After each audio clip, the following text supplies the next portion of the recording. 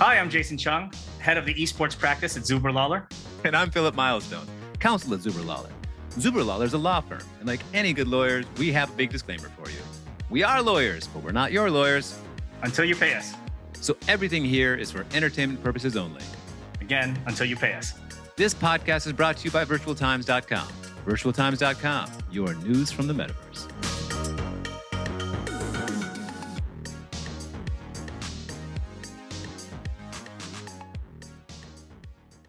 Metasapiens, we've got a great guest for you today, Mark Jeffrey, who's been around since the beginning of the metaverse. In fact, you can argue that he created the virtual metaverse, is with us today. And we're going to just start with the questions because we want to get right into it. So, Mark, welcome. Thank you for being here. Thanks for coming, Mark. Hello, Philip. Pleasure to be here.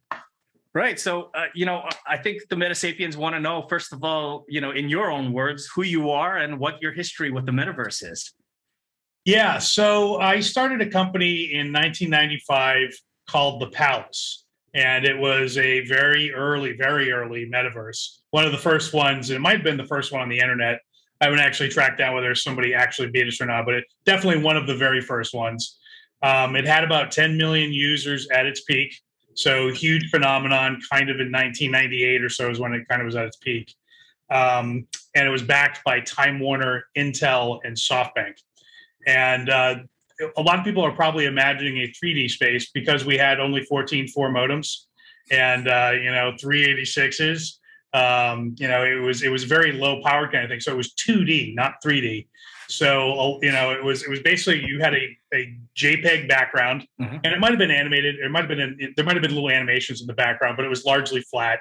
It was typically dimensional, so there would be the artwork would be 3D, so there'd be like little chairs and things to sit down in, and then over the top of that were 2D avatars, and these were typically if you didn't have an avatar to wear and you were naked, there was a little smiley round head, and basically people could move around the room, and when they spoke, little speech balloons came out of their head, right? So it was like being inside of a shared comic strip or shared cartoon. And you could customize your avatar. You could basically upload any GIF, animated or not, as your avatar, and you could change it frequently. So you weren't locked to any specific avatar. You could flip them very quickly. And a lot of people sort of played their avatars as instruments, reacting to things people said in the room. So that was sort of the basics. The rooms were connected by hotspots. So, if I kind of went over to the left side, usually there'd be another room there and I would go into the other room. And the way the rooms are constructed, they're sort of like web pages. The rooms were URLs. So any room could have a hotspot to any other room on your server or onto a room on another Palace server somewhere else on the internet. And so it was there was no geography, right? Like a lot of the metaverses today are very locked to slavishly imitating the real world, and which is why they can sell land, right? Because there is a center, there's some real estate which is actually hotter. In Palace space, it was all random access and more like the web, where's the center of the web? Well, I don't know. It's it's all just interconnected, right? So some places ended up being more popular than others. So I guess there was some real estate in that sense, but more or less it was kind of a free for all. So that's sort of a brief description of what the Palace was. We will link to your prior descriptions of the Palace. You've got some great YouTube videos explaining your history and what it looked like. So Metasapiens, you can take a look at it there. Was the 2D space, and maybe the answer to this is obvious, but was that an intentional choice given technological constraints, or was that a conscious choice because you thought that was a best and optimal way for people to interact? Yeah, I mean, it would. I would say the answer is both of those. Yes to both of those, but largely, I think it's largely a technical contraction. But Jim Baumgartner, who was the guy who kind of came up with all of the, he was the CTO. He was the guy that wrote the code and actually invented this as a medium. He had studied a previous metaverse that had been deployed on AOL or on Quantum Link, then known as AOL, but then known as Quantum Link, and that metaverse was called Habitat, and it was very similar in that it was 2D also. But largely, the thing that really made the Palace kind of go the distance was the fact that it was the creation of avatars. Anyone can upload anything. The creation of rooms. You could make your own Palace server. And a lot of people ran Palace servers on their home machines. And while they're up and running, they registered with a centralized directory so people knew it was there. It didn't have to be up all the time, but it could be. But people could make their own Palace servers and author them, and all you needed was background art for each room. So this democratized the creation of metaverse assets. Today, that's a lot more difficult. You have to be skilled in creating 3D modeling. It's actually very expensive to create, the landscape in Decentraland or the avatars, right? And I'm not talking about minting them on Ethereum or whatever. I'm just talking about paying someone that has the skill to work with the 3D models. This democratized the creation of metaverse space to the edges. Anyone could make anything at any time. So in that sense, it was a lot more expressive and kind of better. I would also say the other thing 2D lent to a metaverse space was it tended to cement the illusion of you being in a shared space with others a lot more concretely than 3D. So for example, if I'm looking this way and you're looking this way, I probably don't even see you, right? So we actually have very different experiences. Whereas in a 2D space, I say, oh, everybody look to my left, and everybody has the same point of view. So my left and your left are the same, right? So it's frames of reference, because ultimately we're all just looking at a 2D screen, even if it's a 3D environment, right? So doing it in 2D kind of makes it better in some ways. Also, the speech balloons, the Palace was extremely social. Like people just hung out there all the time. The average session was like a little under an hour, and people came back 3 or 4 times a week. That was the average, and it was as lively as Twitter, right? People were arguing like they do on Twitter, right? It had that feeling. The other metaverses that are out there right now, it's just largely a bunch of 3D avatars not talking. Because the social, like they have like a little window off to the side where when someone speaks, the text comes up, but you don't know which avatar said what. Like it's really hard to tie that back to the space. So I actually think the balloons add a ton, and they're a lot harder or maybe impossible to do in 3D, whereas in 2D they make total sense. So I don't like the fact in the modern metaverses that nobody talks, and pretty much people just wander around and go, "Oh my God, we're in Snow Crash." And that's kind of it. So I know Jason has some thoughts on sort of chat rooms and their instantiation of the metaverse, but I want to ask sort of a very lawyerly question, right, before we get into experience. And that is, given that radical democratization, that anybody could do anything, grab a GIF, grab a background, throw it up on your server, you've got space. Did you run into, and if so, how did you handle the intellectual property issues, which to me sound, intense, right? I mean, I love, great art. I'd grab it, and it's not really mine to use, but I'm using it. I guess, is it a commercial use if I'm on a Palace server? I don't know, but I just want to ask you sort of this very, lawyerly question. How did intellectual property and the Palace interact? Yeah, so first of all, it's no different than if you use Bugs Bunny as your avatar on Twitter, right? Same problem. Or if I use Bugs Bunny in my background on my LinkedIn profile, like the little banner at the top, right? So it's the exact same thing. However, back in like 96, when we sort of started this, like these were all big questions. We didn't really know, right? So, are these in fact copyright violations? And I have to go back and look at the agreements. Like I said, we were backed by Time Warner, Intel, and SoftBank. Okay. So we had extraordinary legal representation. And I believe the Palace servers, we ran a Palace server ourselves, but the bulk of Palace space was hosted and operated by others. So it wasn't even on us, worst case scenario, in most cases. And for those cases where people uploaded, some copyrighted material or whatever, or acted badly or uploaded porn, right? You could do that, right? Because you can upload anything, right? We, on our servers, we had moderators at all time. That was very important. And we had very Palace native punishments. So we could, moderators could strip anyone of their avatar at any time. They could mute people. And there was another nuisance which people could do. Remember, we're on 14.4 modems. If they moved around a lot really fast, that would tend to DDoS the Palace server. Right, back then that was a lot, right? There was a lot of events to handle. So we invented a thing called PIN, and PIN would remove all remove your avatar, make you naked, mute you so you couldn't speak, and it would wrap a little chain around you and throw you into the right hand corner of the screen, and you couldn't move. And there'd be a little notification saying to you, like, you've been pinned by the moderators. only the moderators can hear you when you speak. So you could speak, and we had a whisper function, so it automatically puts you in the whisper mode with the moderator, so you could negotiate for your release. And the effectiveness was actually incredibly effective. Yeah. And the reason why is because it was it was a cartoonish punishment, yet it was also super effective. People are like, oh my God, I didn't know that could happen. Right.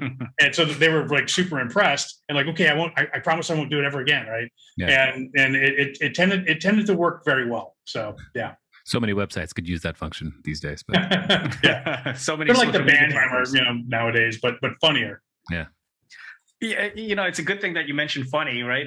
There was, the 90s obviously were a more whimsical time when it came to like, internet and even large corporations accessing the internet and everything that's going on. And today it's a lot different. How do you actually feel about like the metaverse today? And you could argue it's corporatization, right? Like, what is it to you? And do we even have a thing called the metaverse these days? Yeah, so I got to be honest. I don't really like a lot of the attempts that are out there right now. I don't think anybody's cracked it. I think what Facebook is doing is horrible. People have half a body. It's and also it's for business. And we tried business palace servers because Intel was one of our backers, and they were all excited about business palaces, and I was like, I don't know. But they were pretty insistent that was a thing, and it feels like that's what Meta is doing right now. The problem is it's too fucking goofy, just straight up. It's like a game, right? So you don't like Zoom. What we're doing right now is far more effective for business. I can see your faces. I don't need to see your full body. We don't need the full 3D rendering, right? So I feel like that's bad, and I feel like the other spaces that are sort of consumer focused aren't social. And I think that is the death knell of these things. If you don't have people who are just talking all the time, then it's not working. You got people they won't stay. The product of a metaverse isn't the metaverse, it's the other people. And the metaverse is a really interesting telephone, this shared cartoon that you're all in together. And that provides all kinds of extra expressiveness, or it doesn't, in which case it's failing. But that's what it should be doing. And it should just be making the interactions with other people richer. And if you don't have interactions with other people, then it's not working at all. So I do think there's some interesting people that have yet to sort of come up to bat. So I just interviewed Tony Parisi, who was one of the early VRML. He was a co-inventor of virtual reality model language around the same time I was doing the Palace, and was very into all the metaverse spaces back then. He is now the first executive hire at Neil Stephenson, who's the guy that wrote Snow Crash, his company Lamina One. And there's some bright minds in there, so I'm interested to see what they come up with. I'm also advising two metaverse companies, one called Leapin, and I actually they're not there yet, but I like a lot of where they're heading, and they do understand what these things I've been saying, so I like them. But you can't really see the full fruition of the vision yet. And then there's another one called Vadim that I think may produce something as well. And I'm also advising them, so they seem to be on the right track in several dimensions. But so far, nobody's gotten there yet.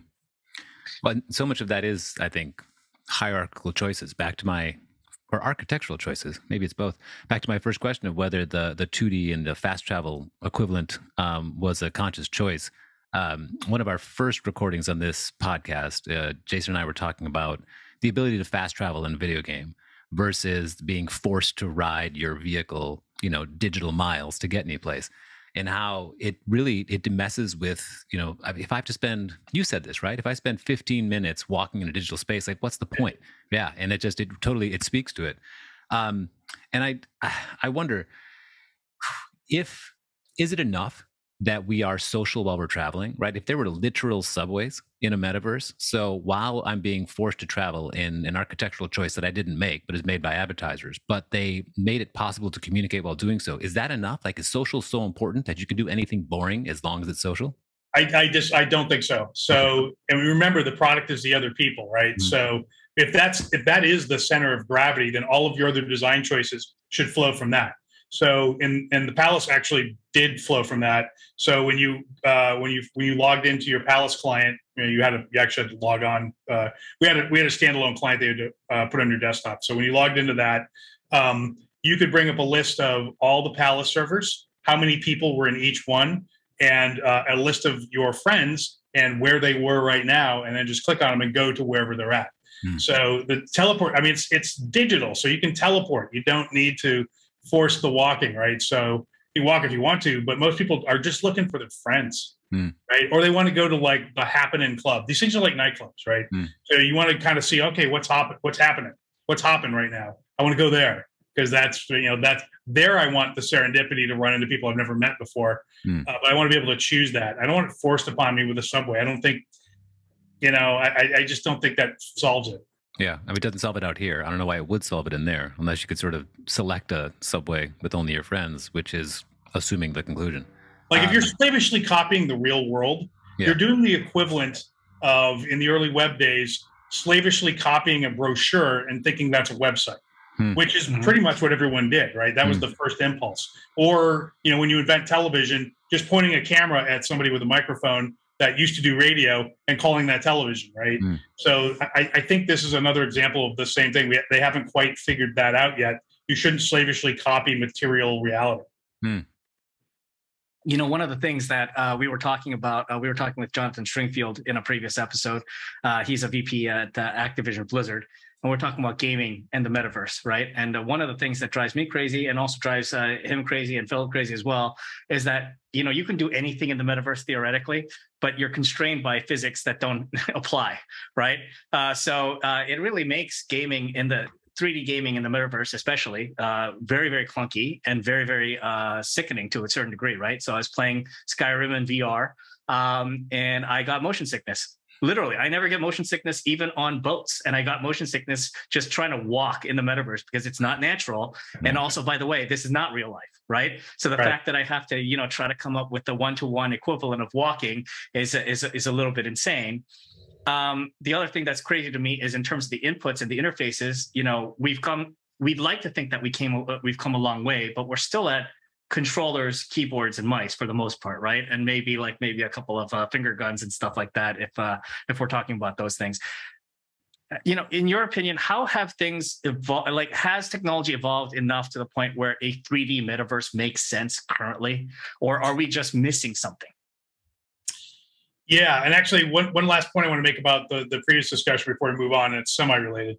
If you include random access to your friends and to where people are, that destroys the very concept of real estate. Real estate is irrelevant to that point. So I think that there's an unnatural, people want to sell land in metaverses because they can make a lot of money, right? So Illuvium, I think, just sold $70 million worth of land with just a video, just a demo of what they were going to build, not even the real thing. So I think there's too much unnatural, perverse incentives to get rid of they want to make people walk because they want to make them go through the land. So. Yeah, I mean, does a 3D metaverse make sense? Do we even have the input and the tools currently for us to actually exploit it in a way that makes sense? Better yet, is a 4D metaverse a good idea? So I think you're asking about the helmet question, right? So should you require people to wear a helmet, first of all, and is that a good thing? I think most people don't want to wear a helmet. I mean, we couldn't even get people to wear Google Glass, right? Because they just look like jerks, right? They get a little camera pointed at you. They look like a bored drone with a stupid thing on it, right? So I think the helmet's got that same kind of nerd vibe to it. Not that nerdy's bad all the time, but I think in this case, it's a little too much. So I think kids will wear helmets, but I don't think most people will. Yeah, I was going to say, it feels like a still suit if I'm wearing it, and it's horribly uncomfortable. And unless I'm going to die, if I'm not in it, I don't want to wear it. But to your point, my son was playing Beat Saber at his friend's house, and he was like, I was saying, wasn't the Oculus wasn't really annoying on your face? He's like, I didn't feel it, Dad. Like, I was having a great time. His problem was that he had the controllers in the wrong hand. So he was playing like this for the first 20 minutes. He couldn't have cared less that there was a helmet on his head. And he's 11. So I think there is a generational issue here. I think that's true. I do think that's true. But I also think it's because he's playing a game, right? So if I'm having a lightsaber battle with someone or playing virtual tennis, oh yeah, absolutely. And you can make the helmet kind of vanish. Then, in those situations, then yes, I think it totally makes sense. If the metaverse is primarily a social space, the helmet feels a little bit like overkill. Now that said, I have used some of the VR systems. Like there's in Santa Monica near me, before COVID anyway, there used to be a VR arcade where you basically went in there and there was like a whole Star Wars thing, and you were fully immersed in the Star Wars universe. Super, super impressive. Huh. And that was actually kind of stunningly good. Okay. And but again, that was sort of more, it had more in common with a game or a movie. Would you go with your friends? Oh yeah, absolutely. Okay, I did. So I think for that context, it completely is great and makes sense. I don't know. I'm skeptical of it for the metaverse, but you know, like you say, it could be a generational thing. I might just be too old. I don't know. Yeah, I everything you're saying sort of resonates with me. Maybe it is because I'm also too old, but the question I have is if I'm forced to walk, right? Let's say that's an architectural choice that a metaverse makes on me. I would almost be okay with that if I could change everything else about me, right? Where I'm not walking. What if I all of a sudden have tentacles, right? Or I'm floating, or I'm teleporting 25 feet at a time, something like that. If I can change sort of what I'm experiencing while I'm traveling, I would almost play it for that experience if they let me toggle everything else. But the idea that I'm a featherless biped walking through digital space is boring as hell because I can do that out here. So I hear you, where social is key, but I see a lot of possibility, I think like everybody does, that the metaverse can be that place where we can change everything else about us, right? We are social, but we don't have to be humans while we're being social in the metaverse. So I'm curious, you had said that the speech bubbles, and you could sort of play with them. You could play your avatars like instruments, right? You had said though that the key was it was social. Playing an avatar like an instrument is sort of a beautiful way to think about it. Do you know anybody doing that correctly in the metaverse currently? And how do you imagine it could be done correctly? Well, I think it's possible to do it in 3D. I think it's harder, but I think you could do it. And remember, the center of gravity is social. So not only is the avatar played like an instrument, let's all become furries or let's all become Warner Brothers characters or whatever, but there are interactions. Remember, it's like a shared cartoon between people. So you should be able to do cartoonish things, right? So you say something I don't like, I should be able to zap you with like force lightning, or you say something funny, I should be able to bring up a laugh track, right? So, or boo or whatever, right? Or make it, or magical things like make it snow in the room, and these things, these abilities, these verbs, these spells, those are NFTs. These are things that are buyable and sellable, right? Only I have the ability to throw force lightning, right? You want it. But I'll sell it to you for, 3 ETH or whatever. So, and there could be a giant number of those things. Also, if I am, I want it, maybe I want the NFT that makes my avatar 3 times as large as everyone else's, right? Because I'm like the Jersey Shore guy. I want to be loud. I want to have the biggest avatar. And then my speech balloon is bigger than everyone's, right? Yeah. And also the speech balloons, if I can make them spiky if I want to yell, or I can make it a thought balloon if I want to just sort of like do that. So there are all kinds of, you have to weave all these social things in there, and remember that the reason why people want these abilities is for social cachet. Everybody wants to be the big man on campus or the big person on campus, shall we say, right? So selling those abilities and making them, not only entertaining and desirable to people, but making them making economies around them. I think whoever cracks that will make a giant amount of money. We saw these behaviors in the palace. We had the equivalent of spells and verbs and those sorts of things. They were just scripts. So there was a scripting language, and so people built scripts and they traded them with one another, almost like NFTs, right? So, yeah. Were there social points in the palace? Like this person is interactions with this person are 5-star, interactions with that person are 3-star type of thing? No, we didn't do anything. We never did anything like that. All right. I worry about it. It's sort of half cool, half not cool. Cory Doctorow wrote Down and Out in the Magic Kingdom, where everybody has sort of points in his... Wuffy? The concept of Wuffy? Exactly. Yeah. I didn't know if you guys were integrating that too. We didn't. I mean, those ideas came up in meetings, and those sorts of things ultimately got shot down because it was like, who's going to spend the time grading, each other? I mean, I can't even give my Uber driver stars, let alone, everyone I encounter in a metaverse space. I'm just there to hang out, dude. Yeah. I'm not gonna. It'd be like asking me at a bar, like, okay, you've interacted with this person at the bar for 5 minutes. Please rate them, right? It's annoying when my iPhone does it, right? No, totally. one of the things that you're talking about, Mark, is that it seems like a lot of people, and especially people who are creating these metaversi or metaverses or whatever you want to call it, have lost sight of the fact that there's a distinction between games, which are, experiences, and you do it for a particular purpose, and gamification of socializing, right? It's a little bit different. When you're socializing and using the metaverse to socialize, you have to make it fun, and you can gamify that experience, and you can do all kinds of things to really make it an experience. But you have to really focus on that socialization and creating a positive experience first. And you brought up a bunch of good ideas. So my question to you is, you talked about the first person to crack it will make a mint. What are you working on today? Yeah, like I said, too busy. Well, like I said, I'm advising two metaverse companies. So that's, and I own pieces of both of them. So that's sort of my bet, and I'm telling them everything I know. So you're getting part of it, but you're not getting all of it. They are getting all of it. So my hope is that one or both of them become extraordinarily successful in this space. I do think it's anybody's to win at the moment, and I do think it's enormous. Some people are like, the metaverse is bullcrap. I'm like, no, it's not. Having lived through it, the Palace was a massive success socially as a phenomenon. It was a failure as a business. But the piece is only because we had no payment rails and we had no scarcity. And if we'd had those things, I have no doubts that it would have been monetarily, revenue-wise, enormous. So that opportunity now exists because of crypto and NFTs. No question in my mind. So that is, a great place to wrap up. We have, I've learned a lot about the early metaverse, your experience with it. It's such a pleasure to have you on because we've spoken a little bit about the history of it, but a lot of my knowledge of it is science fiction and, learning about fact, actual history. Someone who was there in the beginning. It's an absolute pleasure to have you on, Mark. Thank you for joining us. Thank you so much for asking me.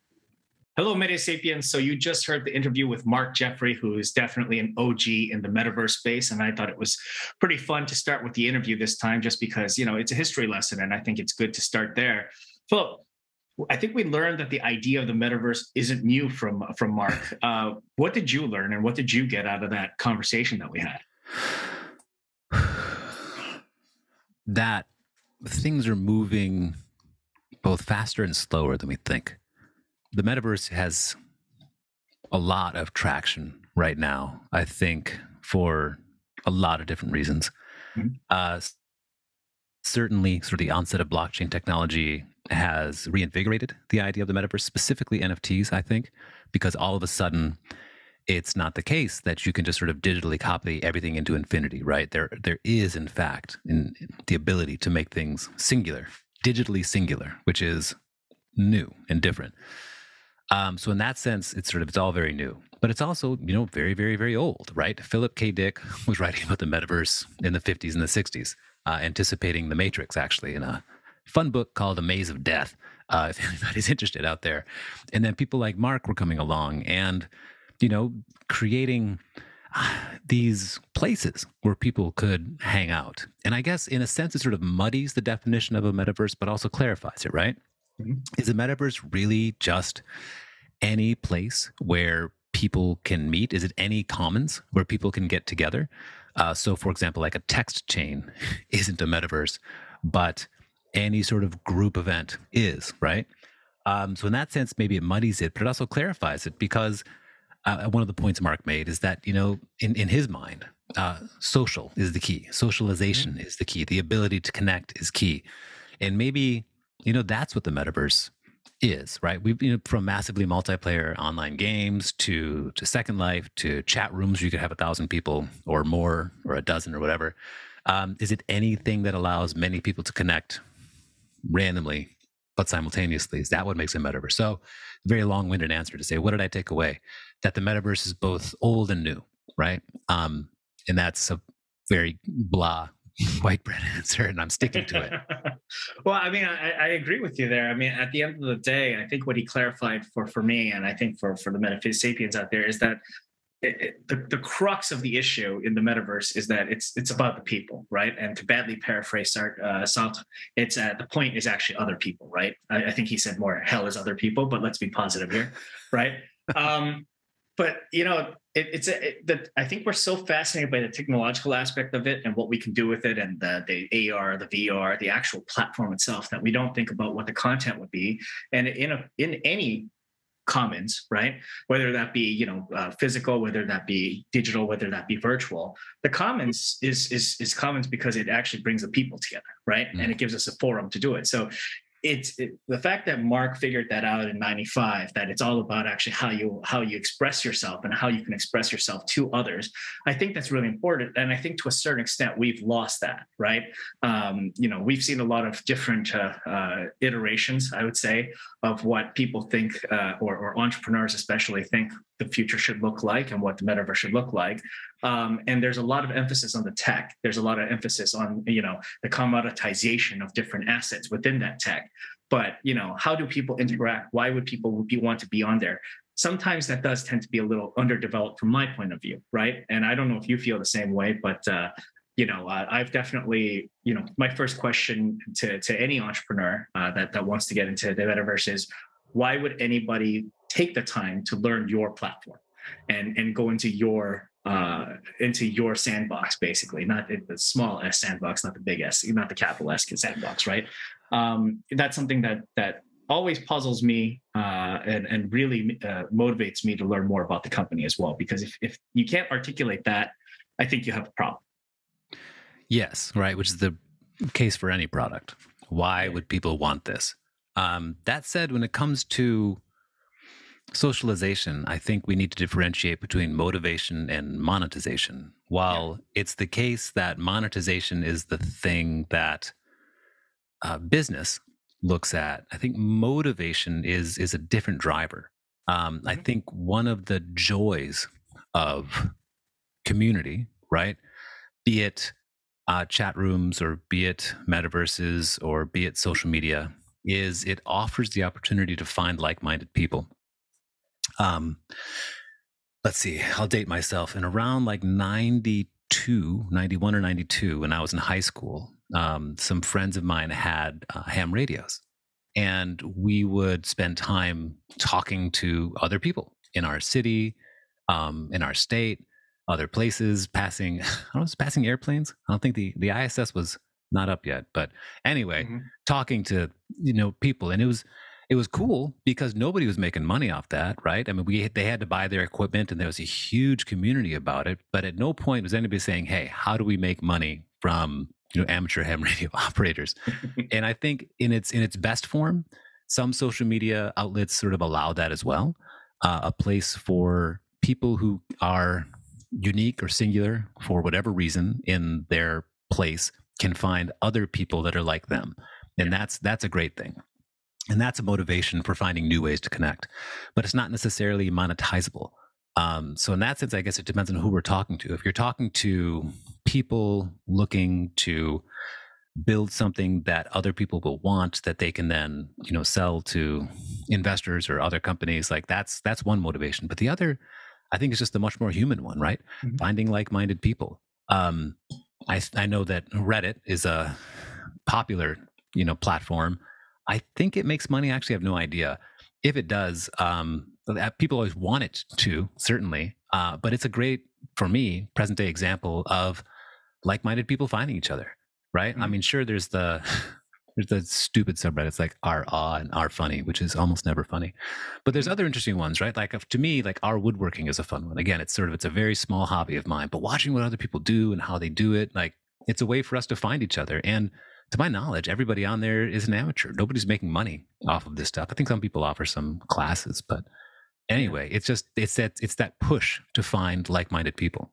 It's really funny because, the Web 2.0 genesis and how Web 3.0 is going, it's really funny because Web 2.0 was all about finding users and like-minded community and then trying to figure out a business plan afterwards, right? And Web 3.0 almost seems to be the opposite, right?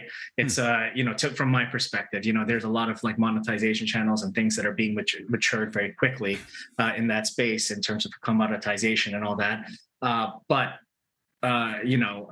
is the community there? Have you articulated a reason why you want to join Horizon Worlds for Meta or things like that? I'm not quite sure, right? And so, just taking a little back, I mean, I think we've been socializing online for through a variety of technologies for much longer than I think people kind of anticipate, right? Obviously, Mark talked about, obviously the palace.com, but I mean, there were Usenet news groups, right? I think in the early 90s, there were Yahoo chat rooms in the mid 90s. ICQ, I distinctly remember being a big part of my, my high school experience, and obviously Reddit and Dig and, what's it called? There's tons of, there's tons of Ask Me sites and stuff like that, right? I think like Yahoo Answers was a big sort of thing. Quora is still around to ask people, and believe it or not, those are communities as well. So what was your earliest experience with socializing online, Philip? So I think somewhere in the depths of the internet, somebody will probably find a MySpace page for me. Definitely a Friendster. I think I had a Friendster. But that was still Friendster. I was very late to Friendster. So this is probably the early 2000s. My very first experience, I remember it distinctly. My father bought an Apple computer. I forget what it was. I want to say 2E. Does that make sense?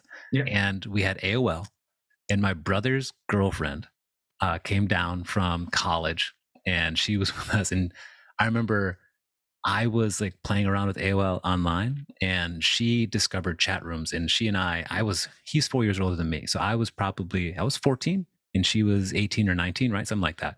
And I remember we were just in there talking to completely random people for several hours. So that's my clearest memory of online sort of socialization, right?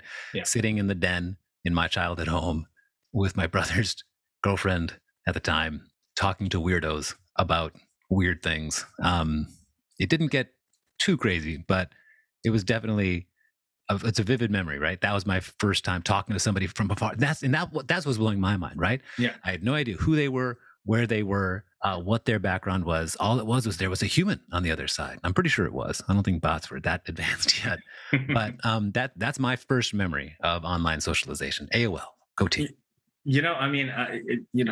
I had the exact same experiences, but then of course there's gaming as well, right? That's the big layer with that brought millions of people onto online socialization. So obviously, WoW, I wasn't a huge player of that, but a lot of my friends were. Star Wars Galaxies. I have a distinct memory of trolling people online with that in a what I thought was a funny way, but maybe not, maybe more annoying than anything. But also, even in terms of multiplayer games, like I distinctly remember playing things like CS Counter-Strike 1.6, and talking with people across the world, and about strategy, and also name calling and all that kind of stuff, right? And it blows my mind that you can still play CS 1.6 in your browser now. You don't actually even have to download it. So and of course there's even things way past that, like the Miiverse for Nintendo and stuff like that. So this idea of a virtual commons has existed, and some of them were very highly successful and actually still have communities that are going today.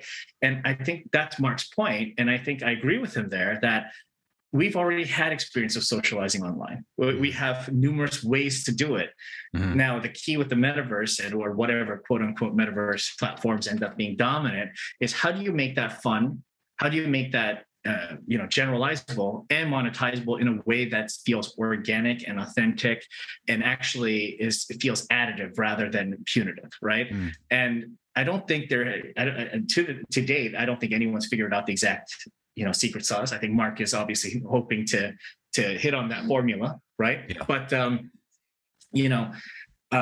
the technology at the end of the day has matured to a certain level, but I'm not sure that anybody's figured out that combination of factors which will make it successful. And my question to you, Philip, is what do you think it'll take for all of these elements to fit together? Or are we in a chicken and egg situation where you have to build a platform before people will come, or do you need the people before the platform will mature?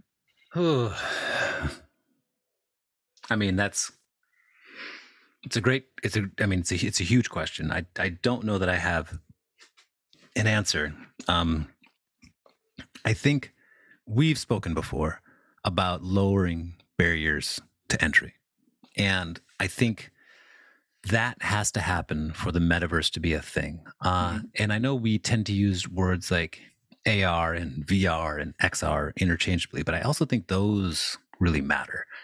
I am not convinced that VR, virtual reality, is going to be what used to be called the killer app for the metaverse, right? The idea that I need to dissociate from meat space in order to engage a different reality that is virtual and presented to me is so immersive that I think it's going to be interesting, like we watch movies, right? I think like that might be a thing. Like, hey, let's watch a movie. Oh, cool. Let's all put on our headsets and we'll all be, on the bridge of the Enterprise as, whatever next generation flies around for an hour and a half. And we have a big adventure, right? I can see that. But that's going to be niche for a while because it's always going to be expensive. I think the thing that's going to bring a lot of people into the metaverse is going to be augmented reality. I think it's going to be that situation where it is possible for me to interact with meat space plus, right? We already kind of have that with our phones where we can sort of scan things. I remember Yelp for a while. I don't know if they still have it. Was it called Goggles or something of the sort? But you could, if you pulled up your map and you sort of like pointed it at the restaurant, it would sort of pop up the review, right? That type of thing, I think, will be the secret sauce to bring people in, because we already all have phones, right? And it's going to be that marriage of our real existence and a digital existence, and they sort of overlap, right? Some of it will be by choice, where I can take a walk.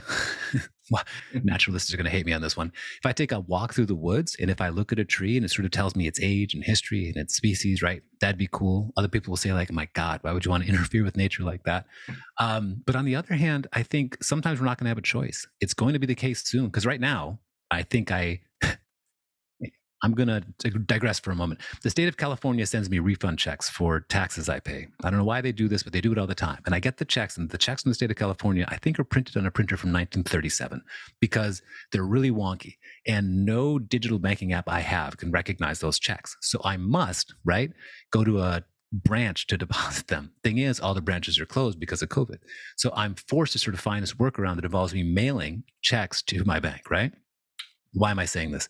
Because I'm forced to sort of bank digitally now, no matter what. And when the world interferes with that, it makes me angry. So the solution that will allow me to do that is sort of forced upon me, but I don't know that. I sort of want it. And that, I think, is going to happen with AR. It's all of a sudden going to be the case that a lot of us are going to start living our lives, stuff we do every day, but we're going to be doing it through augmented reality.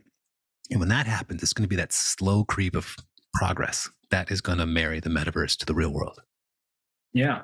And, one of the things that I think is not overlooked, but maybe undersaid to a certain degree, is the fact that the technology is finally caught up, to what we want out of the metaverse, right? So the thing is, if you wanted to get it on a Usenet news group or a Yahoo chat room back in the day, you needed to have a computer, and it was, unless you were independently wealthy, you probably didn't have a laptop, and the term laptop was probably more of a misnomer than anything because of the size of those things. But you had a big desktop computer. You needed to negotiate how to get online. You needed to dial up or do something, and it took forever, right? But whereas now we carry the internet with us pretty much everywhere, right? Mm-hmm. Across countries, we, roaming fees, even, I was in Canada recently, and we don't even have, we don't have roaming fees for data anymore, right? Mm-hmm. If you're on the right plan. So all of these things allow us to actually, go online at the drop of a hat anytime we want, and that allows things like AR and potentially VR and all those kinds of stuff. So we're at the right technological stage to actually get to that, to really bring the metaverse to life, quote unquote, right? But how it looks is that question, and that brings me to the elephant in the room, right? Which is obviously what's going on at Meta. Yeah. How do we feel about Mark Zuckerberg's vision of what the metaverse is going to look like? Yeah. There've been a few articles I've been reading. I'll post them in on the episode comments because I don't know them offhand. The first was, Zuckerberg's metaverse is trying really hard. I think he introduced like, hey, you can visit Paris and Spain in the metaverse now. And the author's take was, like, this metaverse looks terrible, like it's not sophisticated, it's blocky, and like the people look creepy. And then Zuck, I think, recently like either updated or upgraded his avatar, and people were sort of slamming that. Now, I hesitate to say this, because poor Mark Zuckerberg doesn't have it that hard. But Zuck does have a target on his back, right? I mean, he's everywhere and he's nowhere, and people think he's too powerful or who knows what. I think that he's trying really hard to grasp the lion's share of metaverse traffic and activity. I don't think he's going to succeed. I have no reason for that except for sort of my own personal feelings about Facebook. I'm more or less over it. I have a Facebook account. I'm still on Instagram. At the same time, I don't frequent Facebook at all anymore. And Instagram, I'm on a little bit. But in any case, that's why I don't think that these central authorities, and specifically Facebook, now Meta, is going to do well. I think there's just a lot of people who are done with it. And I think this actually ties back to my earlier point, I hope. I think Mark's vision of the metaverse necessarily is virtual reality, right? A place where you go.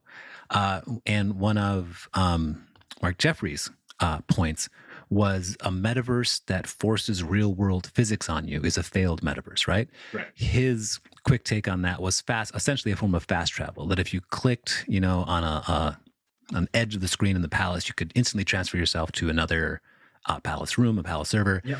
And it was easy to connect, right? As opposed to every vision I've seen of Meta's metaverse is not like that. It very much makes you travel. We've talked about NBA 2K making you walk through, right? Mm-hmm. That's why I think augmented reality is going to be the killer app, because if I am out here where I must necessarily walk, I don't give any thought to the fact that I must walk. All you're doing is making these physics better.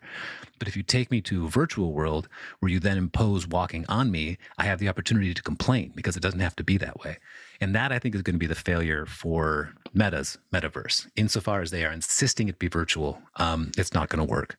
So, yeah, that's Meta. It's not just his problem, right? Sandbox and Decentraland, it's similar. They have to go to a place. You have to be in that place at the exclusion of all else.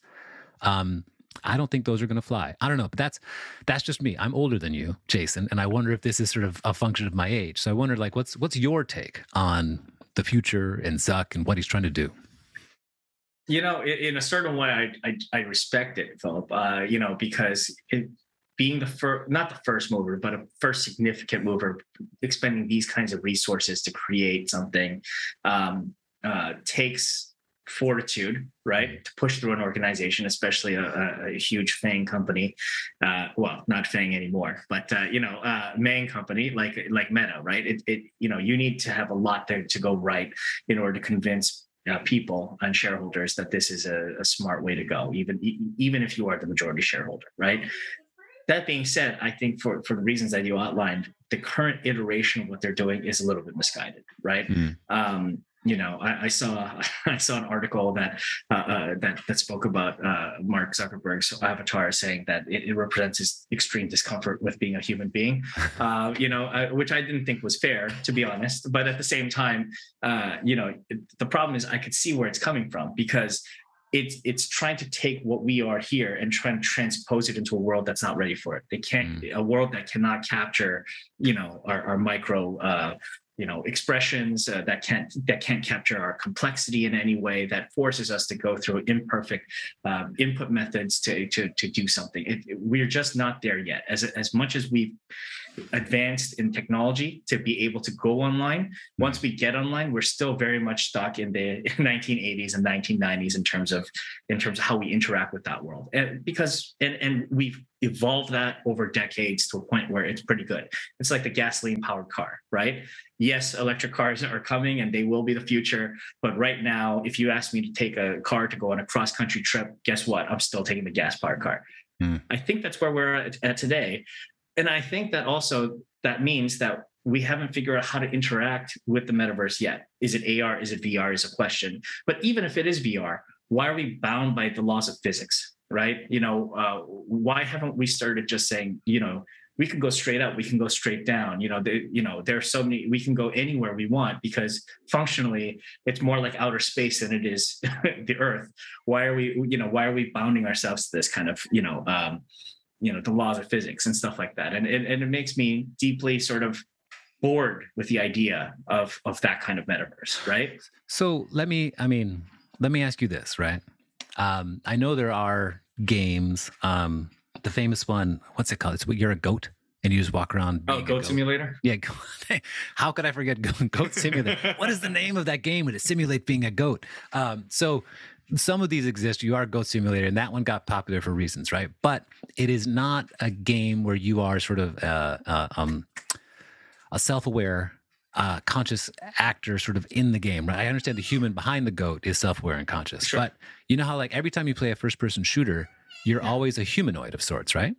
And I wonder if there's not sort of something to be said for like, where is Doom when I'm a cephalopod, right? I think some of the reason that we don't change the laws of physics in virtual reality, even though we can, is because it's difficult, right? What do I do if I'm a gas, right? What if I am just, some sort of vibrating energy? What if I am, like I said, a cephalopod, right? How do we do that? How do we think about that? Again, sort of, I go to science fiction where you have these authors and there's always humanoids, right? And Larry Niven, for example, tried really hard to create this universe where there sort of weren't just humanoids, where you've got, he had these creatures called puppeteers that were sort of completely different. He had other creatures who would sort of, their entire culture was based upon laying with like half shadow and half sunlight in order to sort of gain power from the difference in electricity. And the whole idea is like, those aren't very well known books, right? Because it's hard for people to sort of embody that actor, that character. And I think the metaverse has the same problem. You're right. We could be in outer space, but that's still humans in outer space, right? How do we truly make our own brains understand that we're no longer bound by this mortal coil, right? We don't longer have to be a 10-fingered, 2-eyed thing. What if we could be, again, what does it mean to be a trans-dimensional person or to operate in 4 dimensions? How do I even do that? How do I interact with the universe that allows me to be in 2 separate times at once, right? Mm-hmm. I don't know. The metaverse can do it, but I can't. And I think that's the failure. Exactly. And I think, to be fair, I think that, gaming had that problem as well. Ultimately at the end of the day, even if you look at esports, right, it's still very genre defined. You're in a first person shooter, you're in a MOBA, or, you basically, you're within a genre because it's easy for people to gravitate towards it. And you're trying to get its mass culture, right? You want as many people playing it as possible. So if you break the mold too much, you're not going to get enough people to do it. But at the same time, I think as we've matured, as the technology has matured, as the technology has allowed us to do more, you're seeing a lot more experimental games. You're seeing a lot more, different kinds of, things where you're not a human being. You could be a goat, all that kind of stuff. We're seeing that side of things, and we're realizing that people are open to that experience, right? I do think that,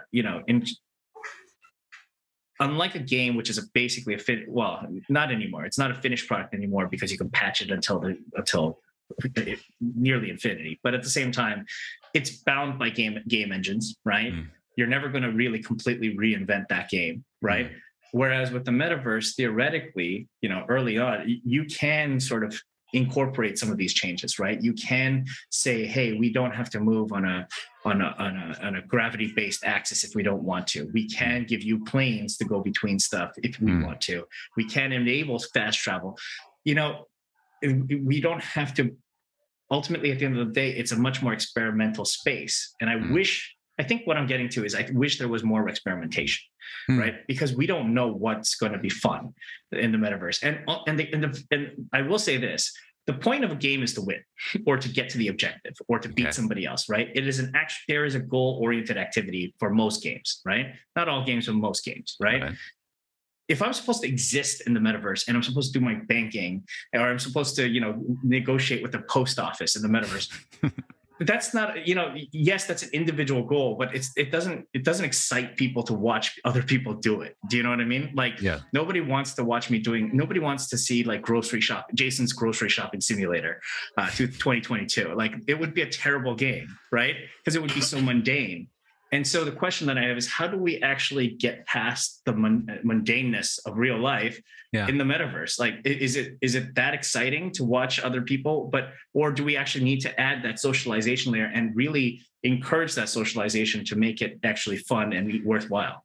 So I don't think that mundanity is a bar to interaction, right? There are numerous, people on TikTok doing absolutely nothing but shopping or cooking, or just living their lives. And influencers, that their whole point, I think, right, to belittle them, and I don't mean this intentionally, is to do sort of the everyday in a way that makes everyone jealous, right? And it's totally mundane. Like, so you're on a boat, that's great, but you shoot it right, or you're making a salad, and you have to tell me your life story first, right? So people do mundane things, certainly. I don't think that that's going to be a bar. I think there is going to be a huge community for that. Like remember I talked about woodworking in Reddit for a hot minute. If in a metaverse, right, I could interact with the person who's actually like making that dovetail, so I could understand like, oh, like that's how you do it, right? Or oh, like this is the tool you use, or like, because you can only see so much when they're sort of demanding the camera angle. But if I could move around to see where their hands are and everything, right? If that can happen in the metaverse, that'd be cool, right? All of a sudden, I'm sort of a real-time interactive participant of this tutorial, right? So in that sense, extraordinarily mundane to some people, but for other people, it'd be super interesting. But you've added something, Philip, there, right? Because the thing about it is, if I'm watching a TikTok or something like that, I'm watching somebody's edited version of what they're doing, right? Yes. And I'm seeing it from one angle because they set up the camera that way. What you're talking about, especially, is a complete, it's a change to that experience, right? It's an ability to actually interact with the creator in that space, which is the exciting part about what the metaverse could be, right? But that changes things, right? Because even though it's mundane, we can, if there's an expertise being communicated in a different way, that absolutely has value, and that probably is what the metaverse should be for, right? But my question is more about just, if I am doing absolutely nothing and I'm not watching highlights, but I'm just watching people exist, and it's not even like Twitch where you're watching people like put on a character to drive views and stuff, but I'm just existing in this space. What is the incentive for me to watch somebody cut their toenails for like 3 hours? Like, I'm not here to kink shame, Jason. Like, if people are into that, they want to watch the toenails get cut. I chose the wrong thing. They need to do it. An example. That's not literally dozens of people on the planet are interested in watching that happen. So I do hear you though. Like, if it outside of kink, right? Because I'm sure there are some, but it's just sort of the kinkless mundane, right? If that is what's being broadcast, then yeah, I think there's probably a content failure at that point. But I think that goes back to sort of monetization versus motivation, right? If you're looking to monetize the mundane, I think you're going to fail unless you find kink. I think the way it's going to creep in is, like I said before, it's going to be forced upon us. If I'm going to interact with the modern world is going to force me to do it through augmented reality of some sort. Something as simple as going to the bank or going to the post office, right? I'm not going to have a choice but to do it through augmented or virtual reality. They'll keep, one office in California that you can go to if you must, because they need to accommodate people who hate technology. Actually, this flips over. Let's keep in mind, there are certain people for whom this technology is not ever going to be very useful, right? Yeah. I mean, if you have a metaverse that is still based upon sight, there are persons who interact with the world without sight, and we need to make sure that we're still taking, everybody into account. The metaverse needs to be as accessible to every to humans with different ability, just like the real world, right? That said, I think that the way that the mundane is going to happen in the metaverse is not because someone's trying to make money off it. It's because the things that we have to do every day are going to be forced upon us. We're going to have to do them in the metaverse. Mm-hmm. To me, it comes down to the two C's of convenience and community, right? Yeah. If it has to be convenient and it has to be more convenient than what we already do in real life. Otherwise, what's the point? Yeah. And then it also has to have community, because it can be more inconvenient, but if the community is so much fun that paying your taxes just ends up being like this giant rave in the metaverse, as opposed to, basically the torture that it is now. Great. You know what I mean? At least it will have fundamentally changed the way we interact with something, but that's a lot. That's a lot to ask of it. And do I think that, getting back to what I asked you is, do I think that, Mark Zuckerberg's version in Horizon Worlds, will that bring that to that? I don't see that so far, right? And I do think there's fundamental issues with the current iteration of it.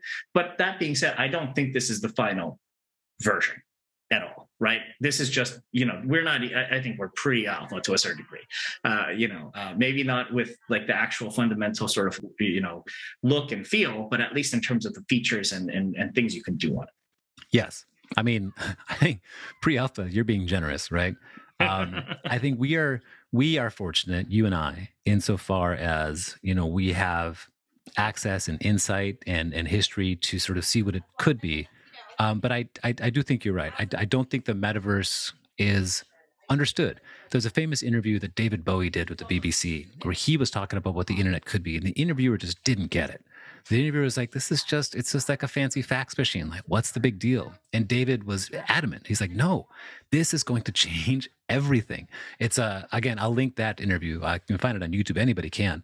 And it was brilliant to watch someone who thinks differently, do it in real time about something that's now impacted us all. Because he was so right, like so many other futurists. Mm-hmm. And I think we're in the same place, right?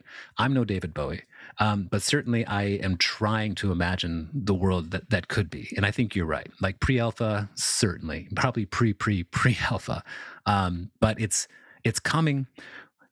I think Mark Jeffrey had the right idea. It does need to be social. It's not going to be a private metaverse. I mean, there might be, right? Some people might have some sort of walled garden, but sure. The metaverse that we're talking about, where people can interact and, act with purpose and agency and accomplish things, not just game things, but real world things, that's necessarily social. So I think, Mark hit it on the head, obviously, because he's done it before. It was really great to speak to him about acting sort of within the confines that he was acting in, the way that he partnered with Warner Brothers, and he was able to bring a lot of good IP into it that made it fun and interesting. Again, these are problems we're still wrestling with today. So I hear you. Absolutely. And before we wrap, ultimately, I think we're on the same page here. I don't think Meta or any one organization can own the metaverse, right? They might be the most popular for a while. They might be the one that kickstarts it before somebody else gets more popular. But ultimately, our colleague Josh Lawler always says, it's going to be a decentralized metaverse of multiple metaverse sets, right?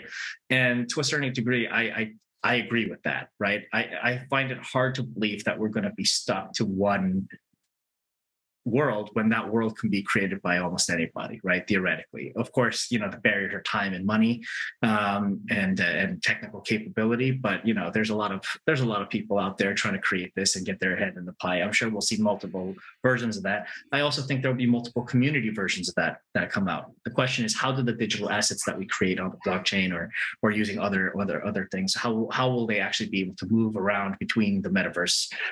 The metaverse platforms is what's of interest to me. No, you're right. Sort of platform agnosticity. What's the adjective for agnostic? It is right? agnostic. It needs to be platform agnostic, certainly. And I think you're right. And the same thing that happened with sort of solar power and electric cars, to bring back up your example, is that they've gotten cheaper over time, right? We saw that happen with server space. People would say like, not everybody can have a website. You realize the computing power that goes into that? And now everybody can, right? We used to think that nobody could host, large communities of people. And all of a sudden, IPFS exists and you can have, distributed server power as much as you want to. I think all these are going to come into play. So it's going to be distributed on many fronts, not only sort of the front end, but also the back end. And I think technology is just beginning to understand that. Yeah. And so, I think, we have a very exciting guest for the next video cast. And Mark Jeffrey was a great guest. And Philip, thank you very much for the conversation. So Metasapiens, stay tuned, and we will see you in the metaverse.